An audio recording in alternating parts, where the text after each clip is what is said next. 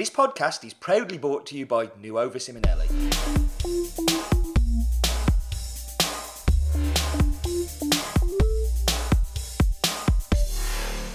Hello and welcome to episode the 66th of Tamper Tantrum. That's a foreboding number. Joining me today is not Stephen Layton, but instead I have a good friend of mine from it's South East London. Is that right? Yeah, South East London. Mr. Ross Brown of Browns of Broccoli. How are you, Ross? Hi. Hey, I'm good. Thank you. Thanks for having me. No worries. Good to have you on. It's you also did a Tamper Tantrum. Some of you people listening might remember at Cup North, which was 2 years ago, coming up on 2 years ago. Yeah, sorry. One of my favorite ones. I think One of the. I always like the coffee shop owner ones because it's I don't know, it's a great insight to people, and we've had emails and messages from people that are opening shops and running shops. It's like it's nice to see somebody talk about the horrors that we all encounter that other people don't really notice. So I think it's... Yeah, it never makes exciting viewing or reading when you're like, oh yeah. Like, because I think a lot of people that are going to go and set up a shop, it's like their dream. Yeah. And you're like, no one wants to tell them the awful horrors of that dream. It's like there are probably downsides of being a professional footballer, but you don't want to hear them. Yeah, but it's weird though because well, actually, now that you've brought it up, I'm writing a book about it at the moment, Ross. Segue. And it's about the realities of running a coffee shop, and it's like there are times I'm like the editor goes to me like, "This sounds awful." And I'm like, "Yeah, it's fucking great though," and he's like, "But you're like just saying all these terrible things about it." I'm like, "Yeah, but it's great," and he's like, "Right, okay, are you sure it's great?" I'm like, "Yeah, I think so." Like it's a weird thing. I don't know. It does remind me of that professional footballer thing where it's like, oh, I don't know how to insure my car. And you're like, you're Ferrari. Oh, you poor thing. Yeah. So I don't have a Ferrari, though. That's the only downside. The monotony of living in a 5-star hotel for a year.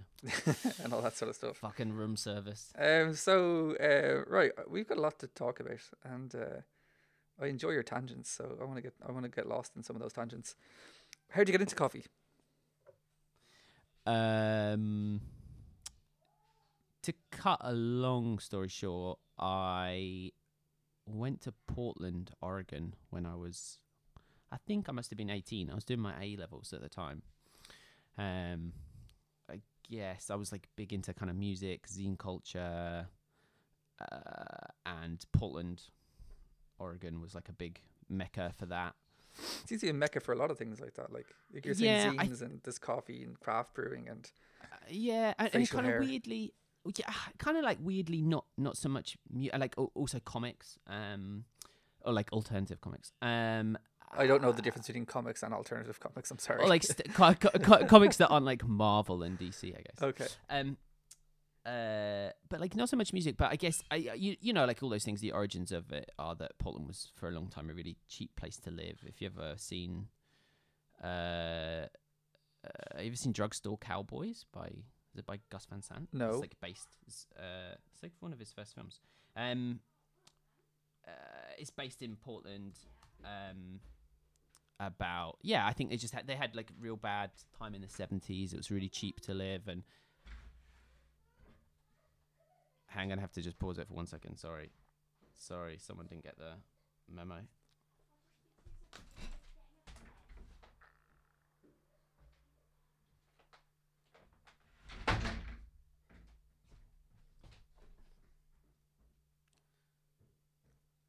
Sorry. No worries. Just ruined the podcast. It was just a super cheap place to live, and steadily has become, that weird thing where it's like it was cheap, so people moved there to be creative. Like a massive shortage. Yeah, kind of. And then over time, and now it's just as expensive to live there as like any other city. And isn't it weird the way like when you like if you come to Dublin, we could go to Stony Batter. Or like I have no idea what you're talking about. Well, okay, so in Dublin there's a place called Stony Batter, okay? Yeah. Like Stony Batter, okay? And in Dublin 8, there's kind of like around where the Fumbly are, all that kind of area. And it's kind of like Shoreditch and kind of like Williamsburg and kind of like what you're just describing in Portland. But when you go to all those places, and there's a place in Germany, in Berlin, I can't pronounce it. It's called the same. It's the same sort of thing, but it's like, Yeah. all this, isn't this so unique? You're like, yeah, it's like Stony Batter. You know what I mean? It's kind of a Yeah, but isn't like this is that whole conversation now about this? I don't know, like how you go to Paris, Stockholm, New York, Barcelona, wherever else, and you kind of have these world cities where I can go and drink a single origin filter coffee in a scenario, in a setting that's pretty similar in all those cities. Yeah, it's box ticking. It's I don't know, people, I mean, like everyone, I don't know, like people say that like it's really negative. Like, okay, here's the thing. And there's definitely negative aspects. The question is, has it always been like that, or is it just easier to find out that it's like that now? I mean, a case in point, as we're talking, like the Irish bar, I kind of don't see what's totally different to the Irish bar. Like I could, but what, like, is the same thing. I could go and have a pint of Guinness in fucking Lisbon or, like anywhere. That is, like, it's a good example of it. It's funny, during WBC, there was a group of South Africans over, and they were like, "Oh, we should go to an Irish bar," and I was like, "We just call them bars." But the one thing about those places is that, like, it's, I don't know, because I try to avoid them when I go away. It's a lot of Irish people will use them as like an embassy. They just go abroad and go, "Fuck, we better find an Irish bar," and then go in and have some really bad Guinness and be like, "Oh, phew, it's okay, we're safe here." And there's just all the shit hanging out of the roof, like buckets and ladles and yeah. But and again, like this, and I've never been in one, but like I presume like you can speak English as well. Like you can speak English in those scenarios. I think you're expected to. I've never been in one, obviously. But you can change that this weekend, maybe. So Portland was that kind of like that epicenter for zines and. Sorry, yeah, we're off track. Yeah. So I got to my 18th birthday, and I kind of got given the scenario that I could go with my family to Malawi and go on safari and stuff like that, which is where my dad grew up. Or I could go to Portland. So I was like, yeah, fuck, I'm going to Portland. Which in retrospect was a terrible idea. But yeah, so I went for a week. And just researching stuff to do. This was probably 2005 to 2000. Yeah, I think it was 2005. And researching things to do in Portland, and obviously going to Stumptown was a big thing. And even then, Stumptown was a big Portland thing. I don't know if obviously it was a big coffee thing, but it was a big, it's like. Well, isn't Stumptown? Isn't that the nickname of Portland? Like the way New York is the Big Apple. Yeah, it's something to do with. I think it's something to do with logging on the river that runs through Portland. Is it the Wilmette that runs through Portland? Do like the stumps of the trees come through the town or something? Yeah. Let's just say that that's fact, okay? I'm gonna look it up while we're talking. But I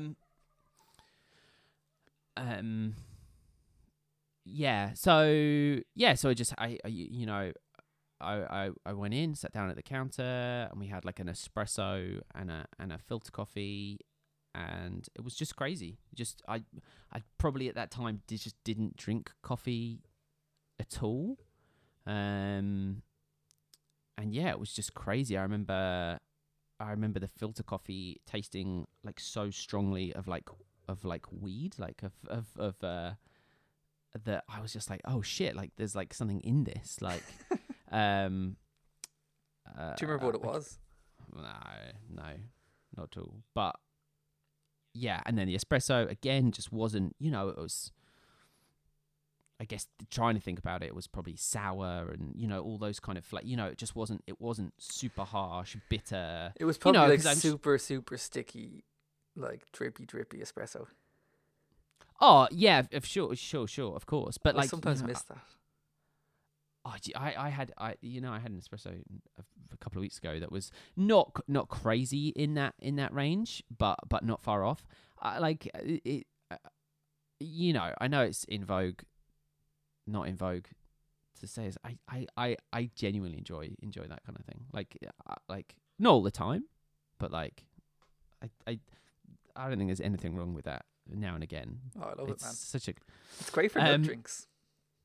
Like you balance, just fuck, you balance it's that just saltiness with the sweetness of the milk, and it's just like, I just remember like you'd go to like Milk Bar and they'd pull a ristretto and it would be like 5 ml Yeah. of coffee. But Just they like pull the shot and they go and they get like they go and get the sandwich out for you and they like toast it and then they slice it up, they bring it back, put it on the plate, take your money from you, wrap a donut for you, hand it over, you sit down, they go back and then stop the shot and it's like 10 mils.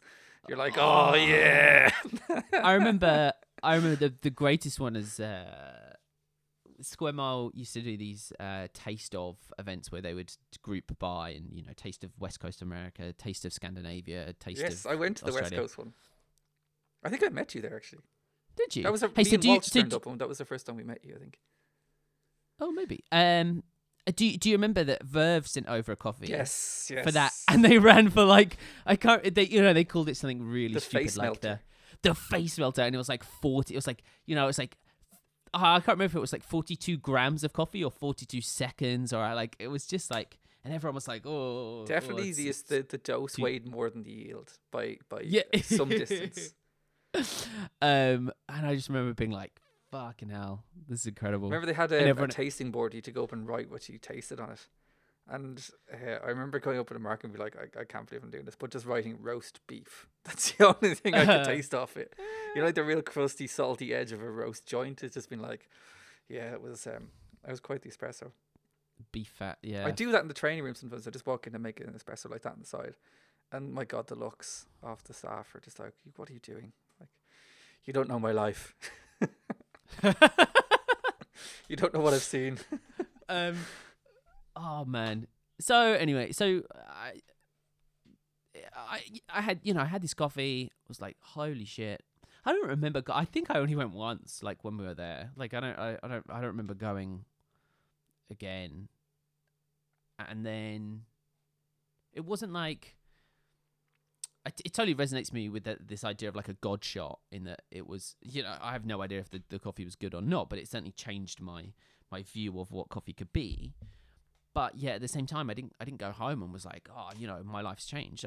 I went home and, I still didn't really drink coffee. I might have drunk a bit of like filtered coffee or just shit coffee. But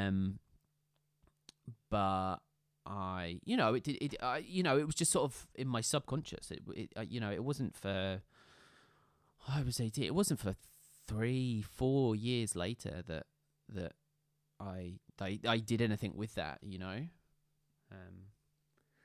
So yeah, so went back, finished my A-levels, went to university. I guess at that time I moved from sort of like the suburbs, like home counties, into London to go to university. I'd been to Monmouth a few times and had the talking of over extracting coffee, like had the filter coffee there. And again, like as a child, was like, wow, isn't this amazing? If you're not familiar with the Monmouth style of filter coffee, it's just like 50 grams of coffee to 300 ml of water or something. Like the thing about the Monmouth places is that I envy them so much, because this is like you've probably had the same where like you'll always have customers say, why don't you just have like big boxes of coffee beans there, and just do the whole hand pour thing like they do, and it's like, because there's so many reasons why I wouldn't do it that way, and it's really hard to communicate that to a customer because to say, no, it's better for us to put them in bags and hide them on the shelves. They're like, no, how could it possibly be better to do it that way? You know what I mean? And because it looks so great. it's like fucking fucking awesome. Like imagine it in any other scenario. But imagine like a fishmonger's, and you're trying to sell fish from like a from a store with no display. And you're like, yeah, but the fish is way better. Like it's one of those many things that is so. Yeah, it's like I don't know which we side talked I'm about it on. at the new place, like at our new shop, because it's a little quieter on the weekends. We've got lots of space there. We could do something like in big silos, and like you could buy coffee by the weight, and it's just, Yeah. I don't know, just because that, Yeah, I don't know, because it does look awesome, and it's like it's customer facing. There's so much about what we do that isn't. You know what I mean? Like it's for reasons that they aren't privy to. Yeah, it's such a hard one because I agree, and I'm trying to think about this more and more every day. Is like from a customer's point of view, that's awesome, but we all know that, you know, like in my heart of heart, I know that that's negative for the customer. I know that that coffee isn't as fresh as it could be. It's not as good as it can be. Yeah. And selling that under any other pretense makes me feel a bit bad. You know, it's just like I could run my shots a bit quicker, and you'd get your coffee a bit quicker, and you know, like I could do all those things, like, and the customer would be happy because people don't like waiting, but the product you're getting isn't as good as it can be, and it's, I don't know, it's almost a moral same thing issue. between if they had like a batch brewer, or else just, you know, someone standing there with like essentially a milk steaming pitcher chucking random amounts of water through a pour over filter. Like that looks great, and it looks like someone is practicing their craft. And a batch brewer just looks like they're, you know, they're just Oh, it phoning looks like in. you're in a hotel. Yeah. Like absolutely, and it's so. And I don't know. I don't want to bag out Monmouth at all because they're a real cool company, and And I selling go to lots of coffee, lots more. dude, they're selling tons of coffee. I go to her son's restaurant like every week. Yeah, like and I think at the time, I think, you know, they're just doing what they've always done, and I think at the time when they were doing those things, like. They were the best examples of what they could have been doing. Do you know what I mean? Like what's again quite appealing about that company is they don't change very much. Yeah. For the positive, you know, they were doing okay, now it's a bit like, oh, you know, you guys aren't weighing your coffee in portafilters and all this kind of stuff, and you're like, yeah, a bit like what you were saying earlier. It's like, yeah, but fuck, you weren't here 20 years ago, dude. This was like groundbreaking. Completely. You know? And they're like, the thing is, like, I make coffee at home, right? And I do everything like by the book. And it's sometimes fine, it's sometimes good, it's sometimes like it's never great. You know what I mean? The water that we have here isn't the best, and all this. But my wife does it, and she just like generally eyeballs it, and like like if we make 10 cups of coffee each, like 7 of hers would be better than mine. And I'm just like, what the fuck's going on? Like, I don't know. Like, it's the only thing I have, and she's better than me at it. But like, I don't know. It's like, okay. So it's also about what I talked to the guys about, like the way we used to use grinders. Okay, so if you had an old grinder before, like when we had grinder demand ones, but the dosing was all over the place. I don't want to name any brands. So, and you know, like you'd have a variable, so like this dose would be 18, the next would be 21, the next would be 19, the next would be 20. So you'd have like a floating dose. Yeah. But what you'd do is that you'd have like a floating yield. So you'd aim for like about, if you dose 18, you'd aim for like 36, and if you dose 20, you'd aim for 40. You know what I mean? So Yeah. and they're like, why would you do it that way? I'm like, I didn't choose to do it that way. That was the hand I was dealt, you know? And they said, oh, your quality must have been all over the place. And I'm like, I don't think it was. I don't know. Maybe it's wishful thinking, but I feel like because we were paying more attention, we kind of had it. Oh, under I don't wraps, know. but it's just the thing was we couldn't do anything else. Yeah, totally. Yeah. I'm not sure I totally buy into that. It was great because we were concentrating more, but It's easy for me to say we were though, and important. yeah. I was gonna say was I better really than need you everyone. with no tools. Yeah, but yeah, totally. I think that's the thing. It's like this is what we had. Like, you know, like, and I think we talked previously about, you know, like the internet and stuff like that, and that was like, you know, that was a great tool. You know, we didn't have much. We didn't have like, I guess to be, I'm trying to think. When I first started the shop, we just didn't, like, filter coffee just wasn't even around. So I think we probably just didn't have any scales in the shop. Like, that wasn't, you know, we just served espresso based coffee, and like we just didn't own scales. Yeah, you like, looked at the espresso when it started to wiggle all over the place. You stopped it. Yeah. Hang on. We need to go back on question. Oh yeah. So Also, I'm before enjoying this. before I do that, I need to plug in my laptop before it dies. That's a good Give me idea. 2 seconds. Yeah, there's actually, for anyone now that Ross is doing something, for anyone that's out there listening, you can Google the Taste of the West Coast Square Mile, and I'm pretty sure there's a video out there by David Walsh, formerly Other Black Stuff, and it'll give you a good insight into what those events are like. But it's like that event in particular, I remember Ross being there, Peter Dorr Smith, who owns Caffeine now, Ben from the Espresso Room, Gwillem, who of Gwillem fame, and like a room full of like 50, 60 people, most of whom went on to open specialty coffee shops in London. So I think it's it was definitely one of the more formative events of the London coffee scene. You back yet, Ross? Yeah, I'm back. I've got no idea what you've been saying. I was talking about how everybody that turned up to that West Coast event, it was like Peter Dorr Smith, there's Ben from the Espresso Room, there's Gwillem, there's Petey. like all these people that had just went on and opened their own shops. And every time I go back and look at the video, I spot another person who now owns the shop. I think the Tollies were there too. It was. Oh, dude, it's like even better than that. It's like Jason. Remember like Jason Schultes? Yeah, He was like yeah. a co-owner of Market Lane. I don't know if Jenny Bryant would have been around at that time. I think it's probably so. maybe a bit before she came first. Jenny Bryant, who also now works at Market Lane, and before that was at Gimme and all sorts, came over for a year or two before she got kicked out of the country for visa issues. I'm trying to think who else was there. There were like tons of people. I think the guy Richie, who used to work for Roast for Monmouth, who now owns a roastery. Someone told me the other day him and Cam, the old owner of Flat White, own a roastery in New Zealand together. Really? I always wondered what happened to that guy.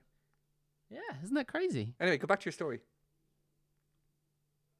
I forgot what we were saying. Your story about, okay, so you went to Portland, then you came back to London, and you were like, what am I going to do? No. So I came back, went to college, did my A-levels, went to university, kind of tried a bit of coffee, was was not really something I was into, I guess a little bit. I certainly wasn't really aware of like specialty coffee. And then my dad died the first semester, like in November. You start uni in September, and it must be November.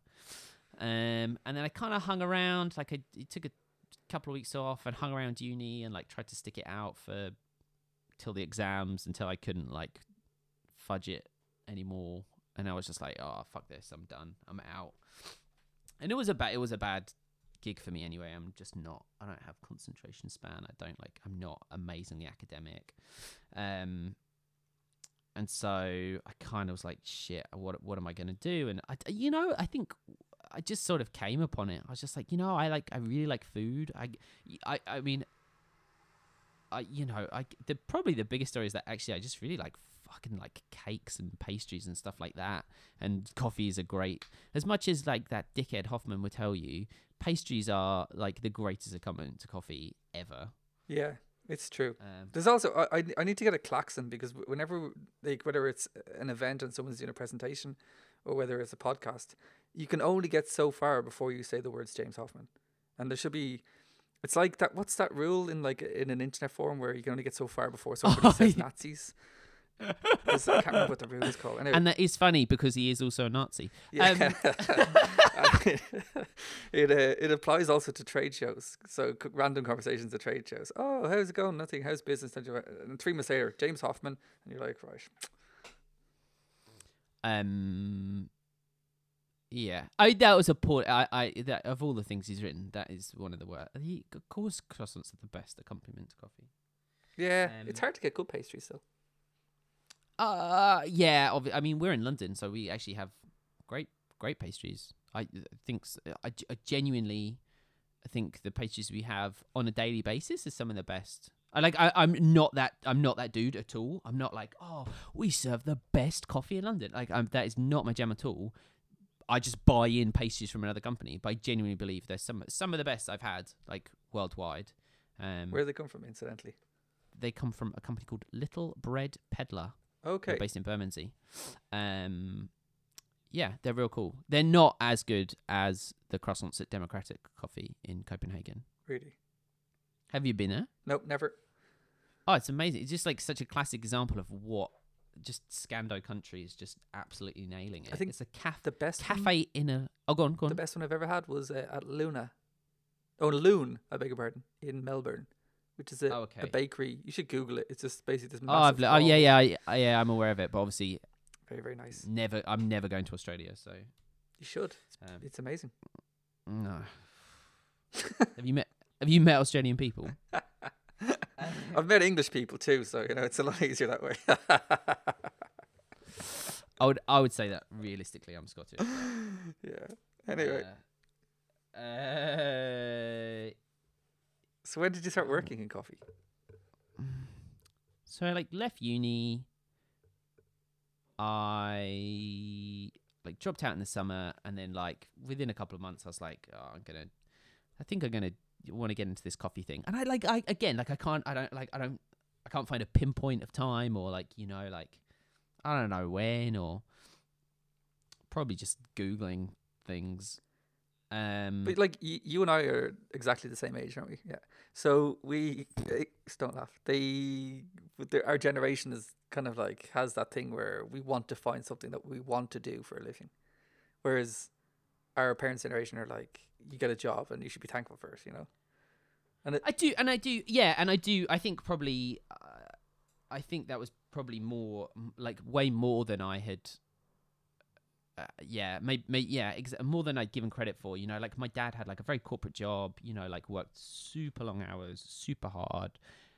He worked for Deloitte. It was just, and I think I looked at that and was just that's not what I want to do with my life. It's cool, and I had a very, very great, lucky, nice childhood that was all afforded by him. But like you say, it's not what I want to do with my life. And I think maybe just also in respect of being self-employed, I don't know about you, but I find it quite hard, the idea of working for someone else. Yeah. I'm not sure I was ever good at that. And I mean, literally, I've had probably, I had jobs when I was a kid. I had a paper round. I worked at a supermarket and that kind of thing. But as an adult, I've had one job where I've worked for someone for a year, and that's it. And now I'm 20. I'm 28, and I can't imagine working for someone else. And I mean, realistically, I need to work for another. You tell me, 30 years, 40 years? It's quite a scary idea.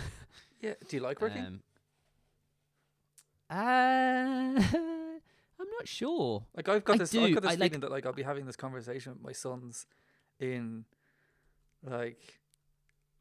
40 years' time. So that my sons will then be 42 and 44, and they'll be like, Dad, you got to give up work, and I'll be like, yeah, I'll quit next week, or I'll quit, and then I'll just secretly have another job on the side. It's weird. I do, and I like to think that I actually have a really strong work ethic. When I turned 13. I can't remember what the age limit is in the UK, but I think it's 13. And when I turned 13, literally the next week, I went out and got a paper round. There's a legal age limit, and I had a 7-day-a-week paper round. Nice. And I did that, and dude, I did it for I did it until I was 16. I did it for 4 years, and I was hoping you were gonna say that you're still doing it. That would have just nailed the point. If you'd have said I've still got that paper round, I would be like, yeah, Ross, you do have an excellent work ethic. I tell you what, I'd show you what I don't know. I drove down the road with my family the other day with my girlfriend and my son, and I could still tell you the houses I delivered to and what paper they used to have, dude. Do you think if you sold the business for 10 million, that you just get your paper round back and just do that.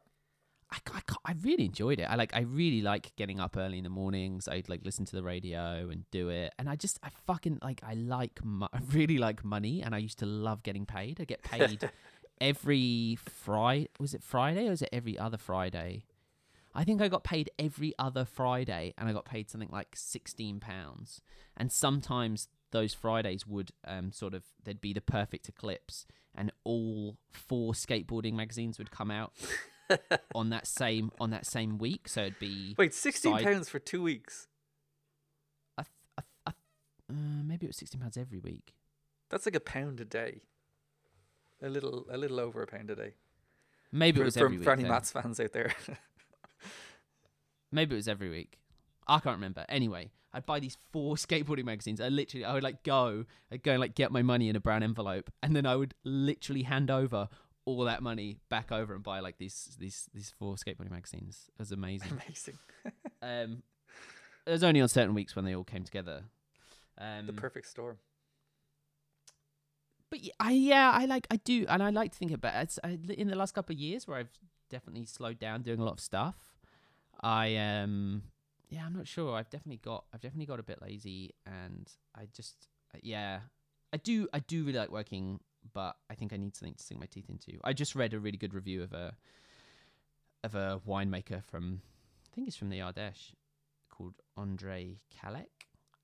He's just, the whole interview is just him talking about how much he hates working, and it's the only reason his wine is any good, because he just can't be fucked to do anything with it, and he just leaves it.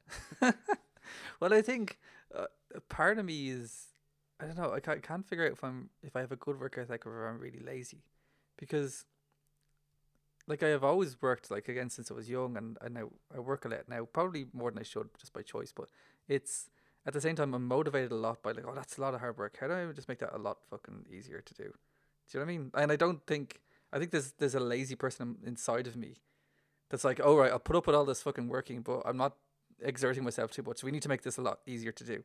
So we end up trying to make things a lot more efficient, just so it isn't as much effort. You know what I mean?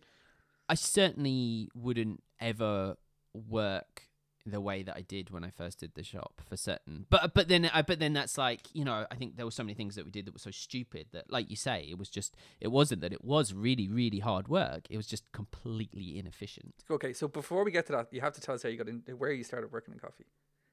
So my mum gave me some money and paid for me to go to the ABC, American Barista and Coffee School, back in Portland, Oregon. That's run by a family. The Mileto family, them. who used to, like, again, like, it's so weird, like, we move in these trends and peaks and troughs, and like those dudes were, I can't think what their other business was called, but they produced like loads of, it was basically before Sprudge existed, like, and people produced physical things like books and DVDs and videos and stuff like that. Those guys were sort of the leading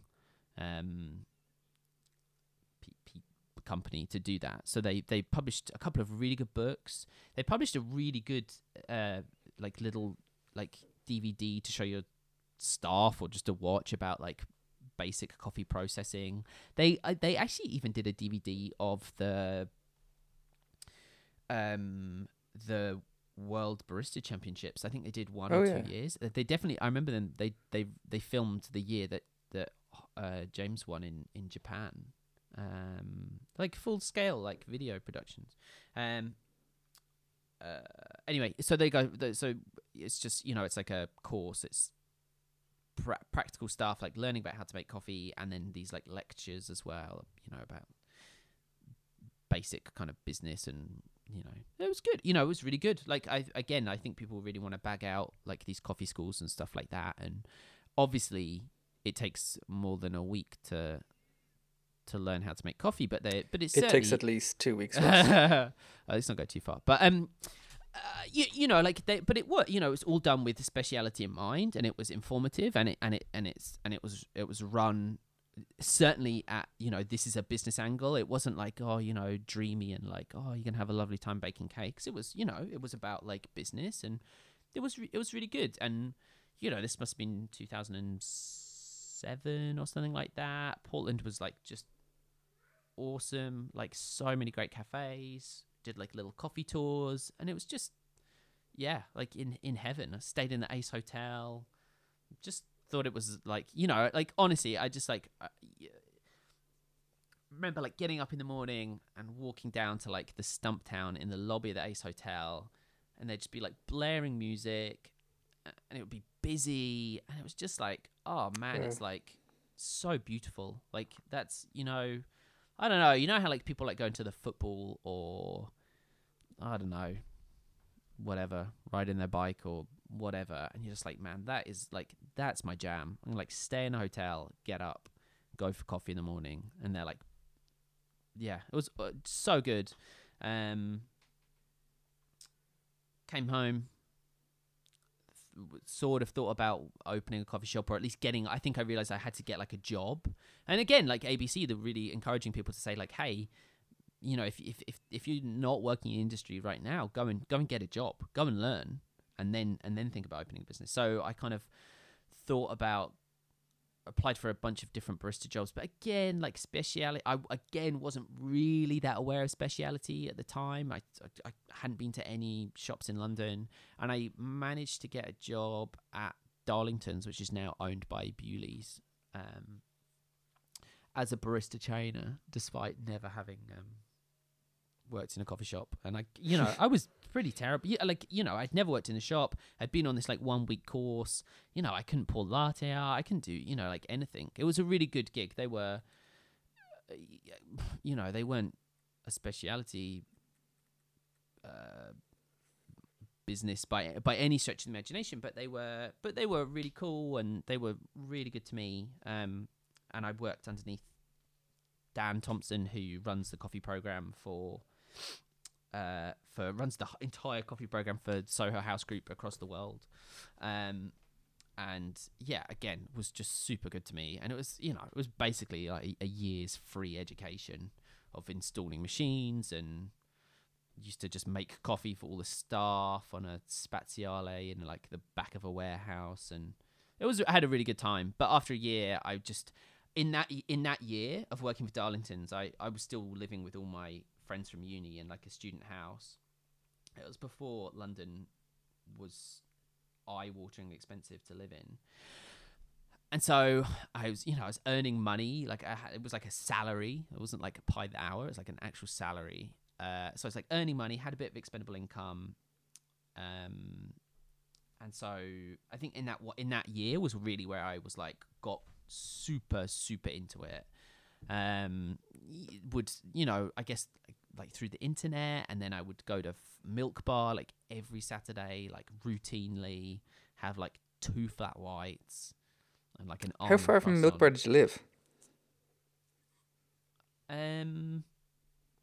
It's probably about 6 miles, I would think.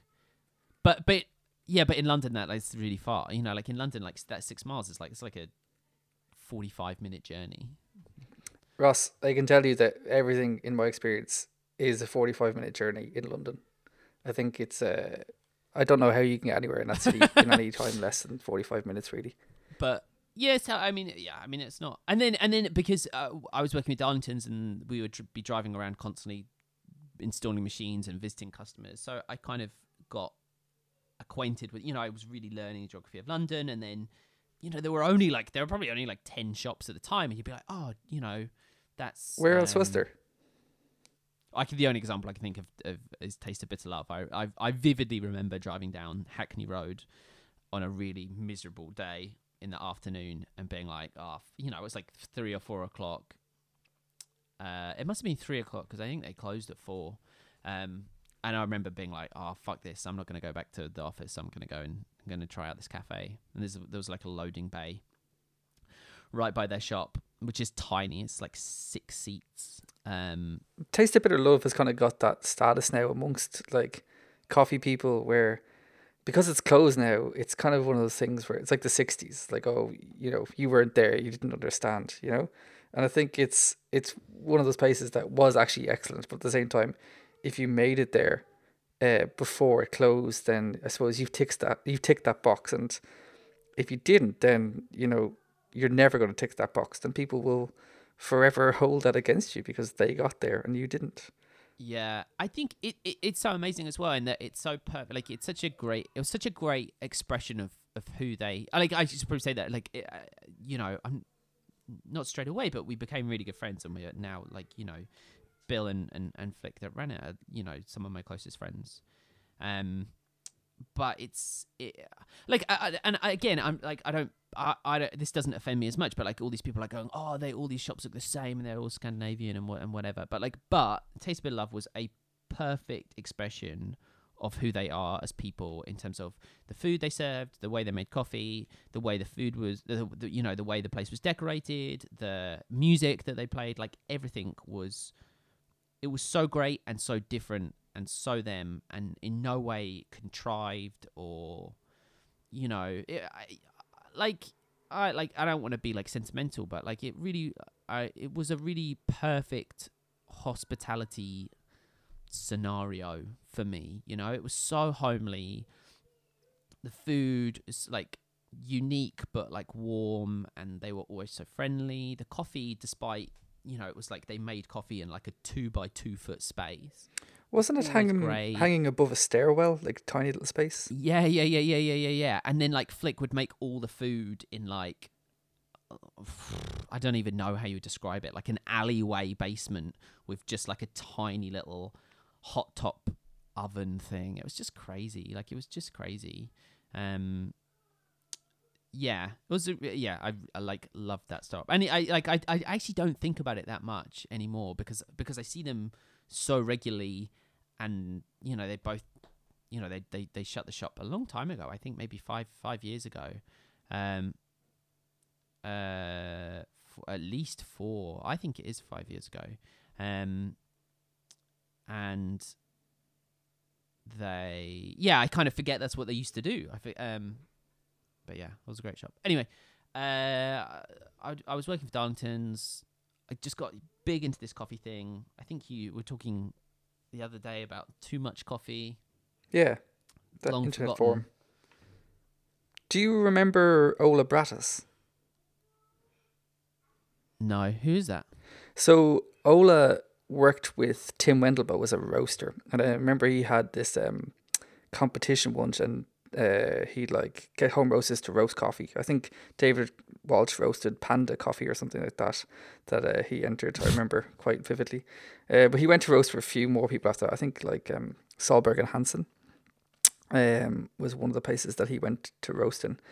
And he's like, I don't know, like he got to know, he designed this new kettle and it looks amazing, and he delivered one to me at WBC. And it was shit. yeah, like, and it's one of these really cool things, but he's selling them now, and we want to sell them in the shop as well, because it's kind of one of those weird throwbacks to the internet era, but at the same time he's like a friend I've always had that I didn't even recognize when he came and said hello. And there were a few things like that. I remember the Coffeed forums, which I didn't post on but would read. Were you allowed to post on there? I wasn't allowed. No, I wasn't allowed. Were you allowed? No, I was a nobody. You were a nobody at that point, I guess. I still am. But I used to I used to read that kind of eagerly as well. And I was just like, yeah, I'm going to go and work for myself. And I kind of had this idea that I was going to do a coffee trike, which sort of never, when I first visited the Square Mile Roastery, I was still planning on doing this coffee tricycle bike. I'd have paid to have seen Stephen Morrissey deliver coffee on a bike. Yeah. Did there used to be a policy there that they were only going to roast coffee for places that were within 1 square mile of the roastery, and that's where they got the name? Or am I making that up? I don't. It's news. No, because Flat White was the first wholesale account, and they would it was definitely not a mile. Then maybe they away. lied. It was more than a mile. Yeah. That's that. Yeah, he's also a liar. Yeah, it's that. When are you going to release this, by the way? Because he's meant to be driving me to Cornwall tomorrow for my birthday. So you're not going to release it tomorrow, are you? I don't want him to. I don't want him to. I think maybe 3 weeks yesterday.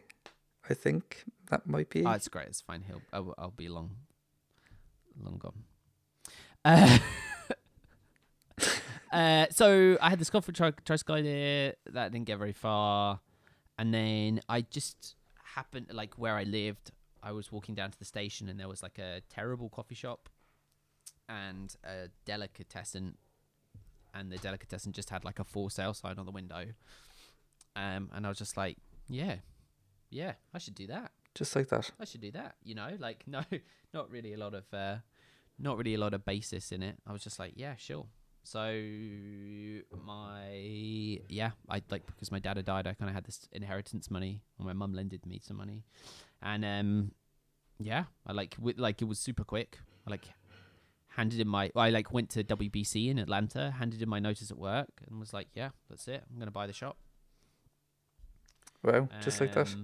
And I just bought like all the equipment, but it was just such a terrible idea. It was, it was just awful. Like because there was a coffee shop next door, I didn't feel I could go in and be like, yeah, I'm opening another coffee shop. So I kind of tentatively did the deli as well, but just had no knowledge or interest in any of it, and it was just like every aspect was just a total shit show. And it's like you know, like it's I don't know, you know, it's such a fluke that the shop is still there and running from those early years. Mm-hmm. It's just, you know, like the fact that you, like, made it off the ground is just startling. Like, it just was so awful. Like, as a customer, I would have never gone into that shop again. You know, it was just shit everywhere. No idea what we were doing. Stuff would be there and not there. But I guess that one consistent was that I really wanted to serve coffee, and that was sort of the one thing I kind of did all right was just doing the coffee. You know, all the other stuff was just like I almost was doing it because I felt I had to. But the coffee was I guess, like we were talking earlier, maybe not so consistent in terms of there were no scales and timers, or it was all by eye. But you know, it was that one thing that's the one thing I wanted to do well, and that you cared. Without that, we would have. There was no business there. But like, I don't know, I think it was the right place, the right time, and people really slowly latched onto that coffee, and here we are. Wow. So what was it like in the early days? Like, was it busy from the start, or were you? Nah, dude, it was just awful. No, like, not at all. And like, Well, some of it must have been good. You wouldn't have kept doing it if it wasn't all. oh, dude, yeah, because like, like I had no accounts, probably didn't even know how much money I, like, especially in the first 6 months, like you'd be like, oh, how much money did you take today? You're like, I don't know. You know, like, it was that just like head in the sand, like, you know, like I have a few memories like that of my own place, but so you just do it because you do you know, like, it's not like, oh, if it was really bad, you know, you just like, I don't know. Did you get the sense that it was building at least? Like, did it feel like progress, or was it just a mess? No, it was just a total mess. I'm trying to think of there was a time, there was like one day, probably about a year in or 9 months in, where something happened. There was like a review, maybe in Time Out. Like, we got named in Time Out. Like, I mean, like 4 lines. It might not have been that. It might have been something else. And we just had this one Saturday, and there's 2 of us working, and we just got slammed. Like, ran out of cups. Like, you know, just awful. And like, that was the first time I was like, oh, okay, like, maybe this is kind of a goer, or like, maybe this is like, people are into this, or, you know, it was the You see the potential of it. Yeah. All I can think about as I'm talking to you is that so this is like how atrocious it was. We used to have this huge Butler sink next to the coffee machine, but we didn't have hot water. Like, couldn't afford, or like didn't want to like have someone plumbing hot water. And so we used to boil a kettle to like fill the Butler sink with hot water to wash up in. Wow. I just remember. How are you allowed open? dude, I just don't. Yeah, it's it's like general trauma, like thinking You know about the it. cringiest thing I can remember about how we started. Okay, so our cafe was on counters that were on wheels that were in the lobby of a nightclub, and they would wheel into the back so the nightclub could run during the day. Okay, and we Yeah. pushed them up against the wall. Now, if somebody came along and pulled the counter away from the wall, they would just been able to get all the coffee bags and all the cups and all the things, right? And in there was this is the this, I think it's a reflection of the mental fatigue I was suffering at the time. But you know those little coin boxes that you'd use for like petty cash. Yeah. We used to take the takings for the day, and sometimes like it'd be 3 or 4 days if I hadn't got a chance to go to the bank, and put all the money in that coin box and lock that coin box and put it under the counter, all right? Yeah. And because in my head that would mean it was safe. And I think back, I was like, what was, like, I don't understand why I did that. And I remember Jer, who in everyone's first draft, saying, do you remember we used to do that? I'm like, yeah. And he goes, that didn't make any sense. And if anything, it was like, it was a beacon to tell people where the money was. But did that for like probably 2 years and it never got stolen. So Yeah. the cringiness. Yeah. Oh, dude, I just can't. Just so many awful examples of things that happened. But I think you just forget. I think you know, you go and you know, I don't really work in my shop anymore. Like, you know, I don't do shifts and stuff, and it's that weird thing where you walk in now, and the guys that run it, Jop, who manages the shop, like, it's just such a well-oiled machine now. You know, there's like, you know, we can always do better. We're always going to try and improve it. But like, you know, in comparison to what it was, like even a few years ago, and especially to back when we're talking about, it's just like, it's just such a machine, and it's busy, and it's great, and there's a system for everything, and it just works. Like, it's an actual working business that employs people and pays tax, and it just like Satisfying? yeah. Can you be satisfied by it? Or is you afraid to be satisfied by it? I mean, satisfy. I don't know. Maybe not. I mean, Smug. Are you smug about it? no. I don't know. No, because it's like, because I almost feel like it's not. You know, it wasn't. I feel a lot of it is not my doing. Like, I kind of, you know, it was. You know, lots of people have worked there, and Do you ever get that thing where you look at somebody who's working there? Like, sometimes it happens to me, and I'm watching somebody, and I'm like, you want to kill them. "What? No, but why are they I'm like, why are they working really hard? Why are they doing a good job? Like, do you know? Like, it sounds really weird, but like something's making them get up and do everything properly. You know what I mean? And they care, and you're like, where's that coming from? Like, it's just the weirdest thing. Do you know? A bit. Yeah, kind of. I just feel like it. I'm not. No, I really don't know how to describe it, and I obviously don't ever talk about this, but like, not that I'm not worthy, but it's just like I feel like a lot of the good things that have happened, I've been a bystander in, if that makes sense. You know, I've just watched it, and Yeah. and totally, it's the work of so many other people that have made it great, and it's such a, you know, like all those things. It's such a bummer that like, whenever anyone says something, or like, you know, that's really positive, or like, you know, like, I mean, even now, like, you're interviewing me about the shop, but like, you know, like, you should talk to the guys that work there, you know, like, you know what I mean, though, achievement in this, okay, that like, there's the businesses that aren't successful are the ones where there's a person at the center, and they've created a system where all like advancements, you know, improvements, credit, praise, everything must go through them. Like, this is like, we can't improve anything unless it's my idea, or else somebody else comes with it and I hone it to make it my own, and then that's what happens.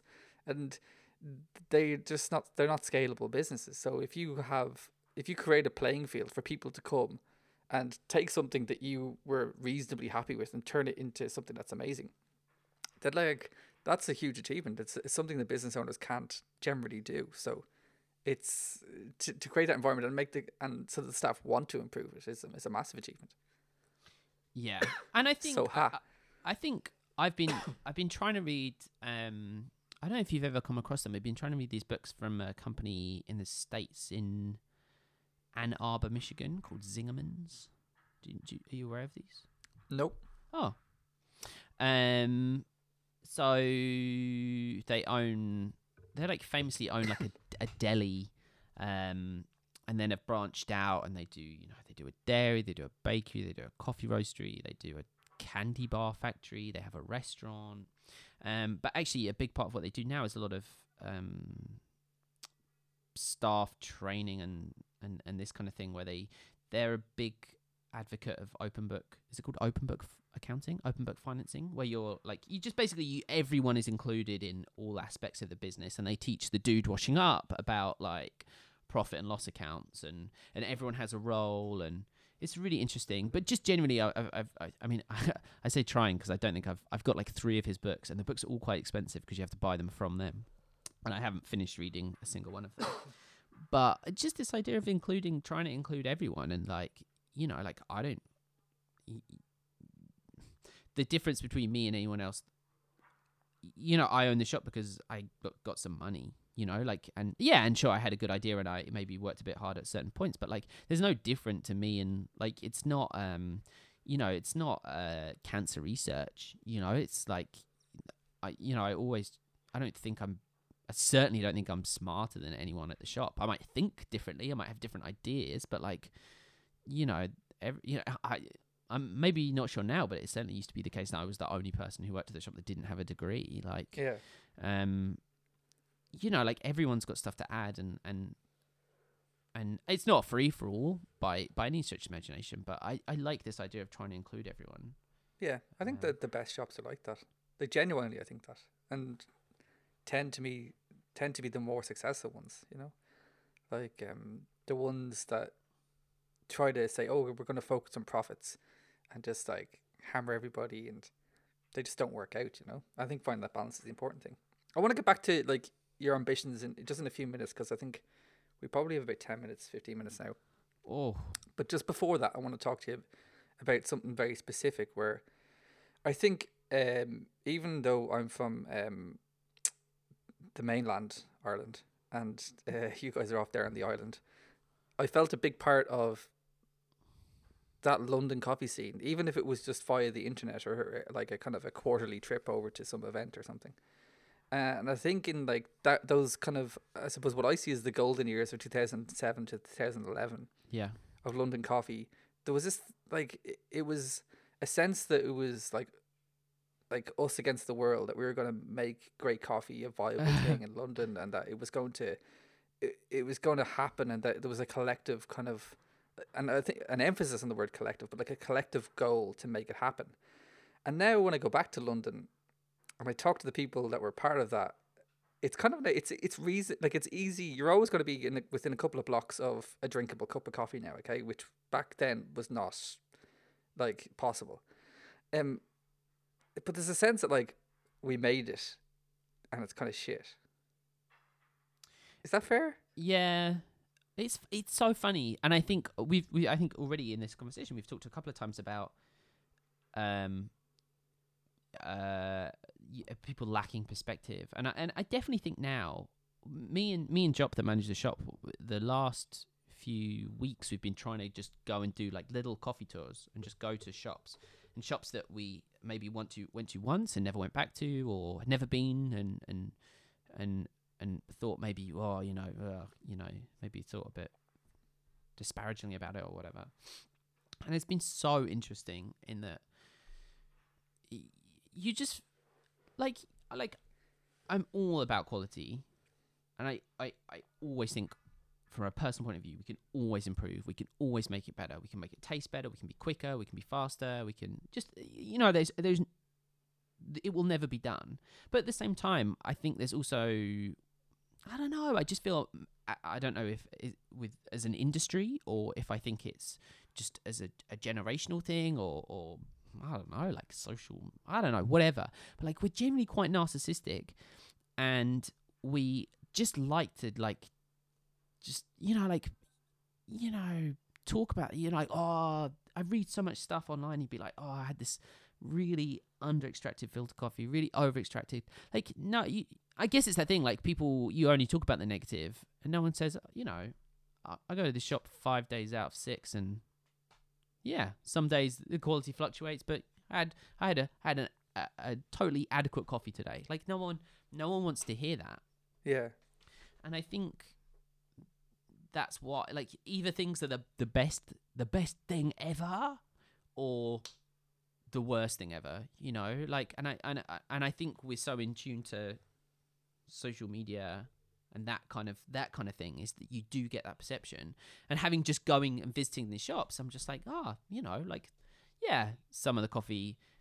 We went last week or the week before. We went to one shop and it was rubbish. But Well, I think a part of the big part of it was that the base we were coming from, so the understanding of what coffee was to most people, and then you'd go to a place like Flat White or Milk Bar or Fernandez and Wells or somewhere like that, and have a coffee that was just like, it wasn't just like 2 or 3% better. It was like, it was 20 times better. You know what I mean? It was just like, what the fuck is this? Like, this is amazing. And then you go, well, I go back to Dublin and it just wasn't available. Just like, this doesn't exist here. yeah, And like, I can't imagine. I think that's what we're lacking now, is that like there are definitely improvements year on year in coffee. Like, I think the coffee that we serve today in the shop is better than the coffee we served 6 months ago. You know? yeah, Like, incremental improvements, but it's never twice as good, or it's never 10 times as good. You know, it's never even like 20% better. You know, we might say, oh, this will make it 3% better 60% of the time. You know what I mean? So but that's I guess it's just life. It's just like, you know, like, it's like if we had a computer from 3 years ago and a computer now, like, it's better. And you forget, you know, it's like you forget how frustrating it was using dial-up internet, or, you know, like, I don't know. Is there that same culture in London now of like that camaraderie? No, but I think it was, I mean, beyond a microcosm of society, you know, like, I definitely felt a time where, especially with those events that Square Mile put on, there was, you know, there weren't that many people working in coffee, you know, like James from Dose, like Ben from Espresso Room, like me, I mean, maybe Peter Dorsmith less then, but like, sorry, as in just people I would, like, you know, knew, but like the guys at Square Mile, I remember the guys from Caravan starting and coming through.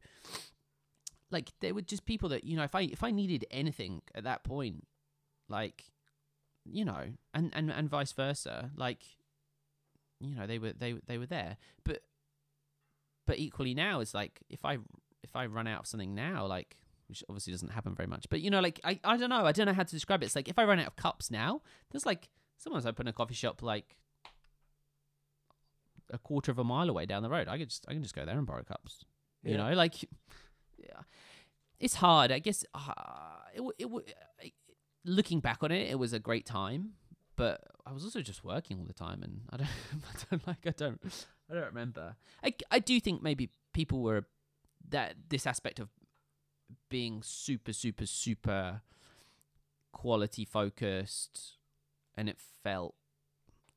I really felt that, maybe, you know, someone like James at Dose was like verging on like psychotic in terms of quality, you know, like I remember doing some guest shifts with him and being like, holy shit, this dude is like Full on. Yeah, like, and he's a great guy, but like, I was just like, whoa, this is like such a tight ship, and, you know, like, they're like cleaning down practices and stuff like that. I was like, whoa, this is next level.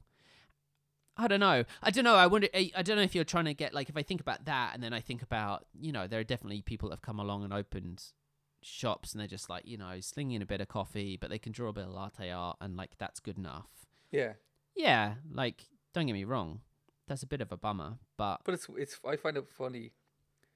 Like, there was a time when if you opened a good coffee shop in Dublin, I knew who you were, I knew who you worked with, I knew who trained you, I knew.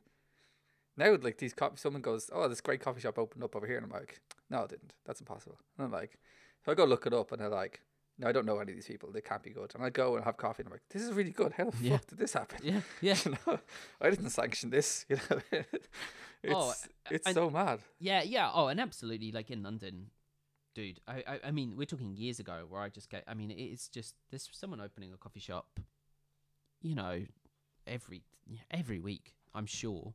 You know, if you follow the London's Best Coffee thing, there's at least two shops a week seem to be added to that app. You know, like, it's just soon it'll just be called London's Coffee. just London's coffee. Just it's really crazy. So my next question, this kind of leads me in nicely to the next question, and I suppose the final question is that like, so assuming the shop goes well and continues to thrive and all that, like the Ross Brown that I know on the internet, is someone who is just going to be interested in other interesting things. So is there anything like on the horizon that you have started a plan for, or even just half thinking about, or would just like to get into?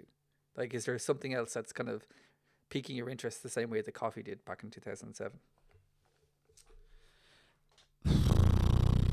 It's yeah, definitely. And I think one aspect is that I've definitely decided that retailing and hospitality is probably something that I don't want to be involved in so deeply for the rest of my life. Especially since having a family, I don't see where the payoff is for me, and I don't want to miss out on things with my family. I don't want to miss out on taking my son to football and stuff like that for the sake of owning a shop. And I don't have enough money. Well, now that West Ham has culture as well, there's more of an incentive. I was waiting for a time to drop that in. I genuinely looked up. They released like the kind of premium economy of like tickets. I like definitely looked them up and was trying to rationalize to my girlfriend about if I could get me an Archie tickets. I reckon this shop could have probably paid for them actually, but corporate hospitality. Yeah, that's a thing, right? That's a thing. Yeah, it's damn right, it's a thing. I mean, and I would never say never, but I also just look at the way that things going, and I don't want to own a chain of shops. But one shop probably won't sustain me in London for the rest of my life. I have a few things I want to do, mostly around like products. This is gonna be one of those really weird things where I'll be like, oh, I can't really talk about them. I can't. I have a couple of products that I'm trying to work on at the moment, like coffee related. So this is such a dickhead thing to say. I sound like such a no, that's fair. Like that's specific enough, like that. But like definitely products that like I do think that with all like I was like reading the newspaper at the beginning while we're talking, like the pound is weakest against the dollar it's ever been, and it just feels very doomy and gloomy post Brexit. But I do kind of think I'm sure that coffee will change. I'm sure that will have a huge impact on coffee, and I'm sure kind of negatively. But I do think that this specialty sector, to an extent, is strong enough that it will always be there. And I still think there's a glut of people that are either kind of too rich. And I'm talking about the UK, and I'm kind of specifically talking about London, but I do think there's this group of people that are either kind of too rich, or like my generation that are like, well, fuck this, I'm never gonna own a house, I'm gonna rent forever, so I'm just gonna spend my money, and I kind of think those two sectors collide nicely together, and coffee and eating out and food and that kind of thing, it can't be replicated by the internet, or I think like retail is kind of getting killed by the internet. And the cities are just going to have to become like a recreational hub. I think that's just always going to... It's crazy. You know how often you talk to people and they're like, oh, all that's opening is like coffee shops. It's just coffee shops. And you're like, well, you you buy all your food and you buy all your stuff from Amazon, right? Like, what were you expecting? Like, what did you think was going to happen? And I mean, we're only at like the very beginning. Like, the quite literally, like, unless we have some radical economic redesign, like you say, town centres are going to be almost 100% hospitality based. I feel they will either be absolutely unbelievable high end, there'll be absolutely unbelievable low end of pound shops, and it will be hospitality. Like that I don't, I'm talking quite a bit further down the line, but I just don't. You look at, I look at, occasionally we'll look at shops for rent, commercial premises, and I'm like, Jesus Christ, I don't know who's paying that. Yeah. I was thinking No one's like, going to open a hat shop. yeah, that's the thing. I'm like, dude, and I like, we make okay margin. It's like, what about the people selling clothes at 30% margin? Like, that's just terrible. Like, it's not a business That you can try on and then buy cheaper online. Yeah, dude. So I definitely think there's a market. I think like I think I would like to think I would probably always work in and around coffee and specialty coffee or just food. And I think there's so much room for improving products that we use or products that we don't have. So I'd like to do stuff like that. I'd like to maybe do stuff that I can travel with a bit and yeah. But yeah, I mean shops. Hilariously, I just opened a beer shop with a couple of my friends, but I just invested. Did you? I did. It's called Salter House Bottles. Was that an Irish accent? Yeah. Do you know the other day on Sunday I went to buy some spices and my son told me he felt dizzy. He's like 3. I was like, oh shit, he probably eat some lunch. So we went for a burger, and then after we like finished and ate in the car back, I spoke only in an Irish accent, and I pretended to him that it was because I ate the burger. And at first he thought it was really funny, and then by the end, it's probably like 15-minute drive home, and by the end he was like losing it. He was so like, he was like really angry and like, He's gonna hate me. Mrs. Schroeder. Mrs. Schroeder. Fuck. I hated that character so much. Do you know a really great story is that me and James Hoffman went for a drink the other evening and to a wine bar called Noble Rot, and it was really good. But the girl, Love that place. it was really good, right? Isn't But it?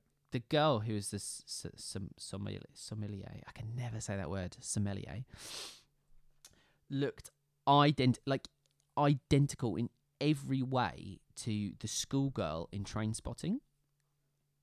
In every way. And she was Scottish, like everything. Her mannerisms, her hair, everything.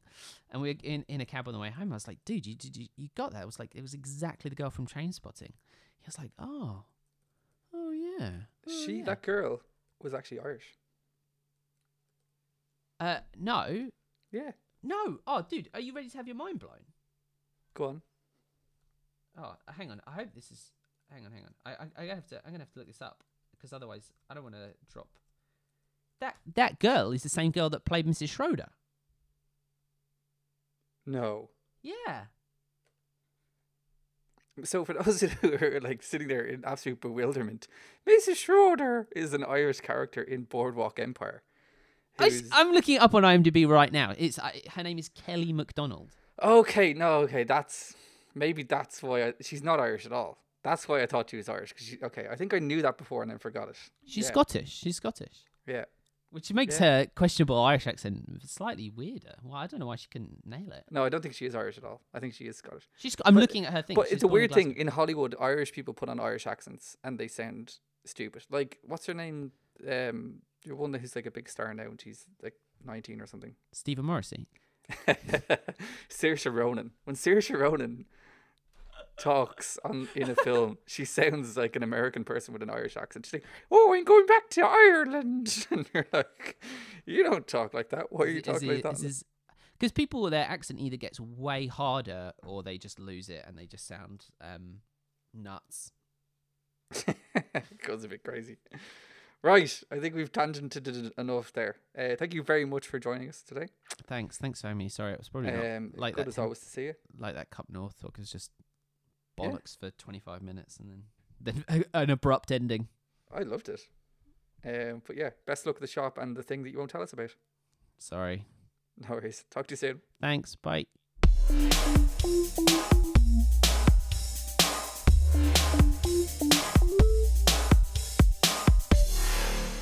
Thanks for listening to this podcast. It's proudly brought to you by Nuova Simonelli.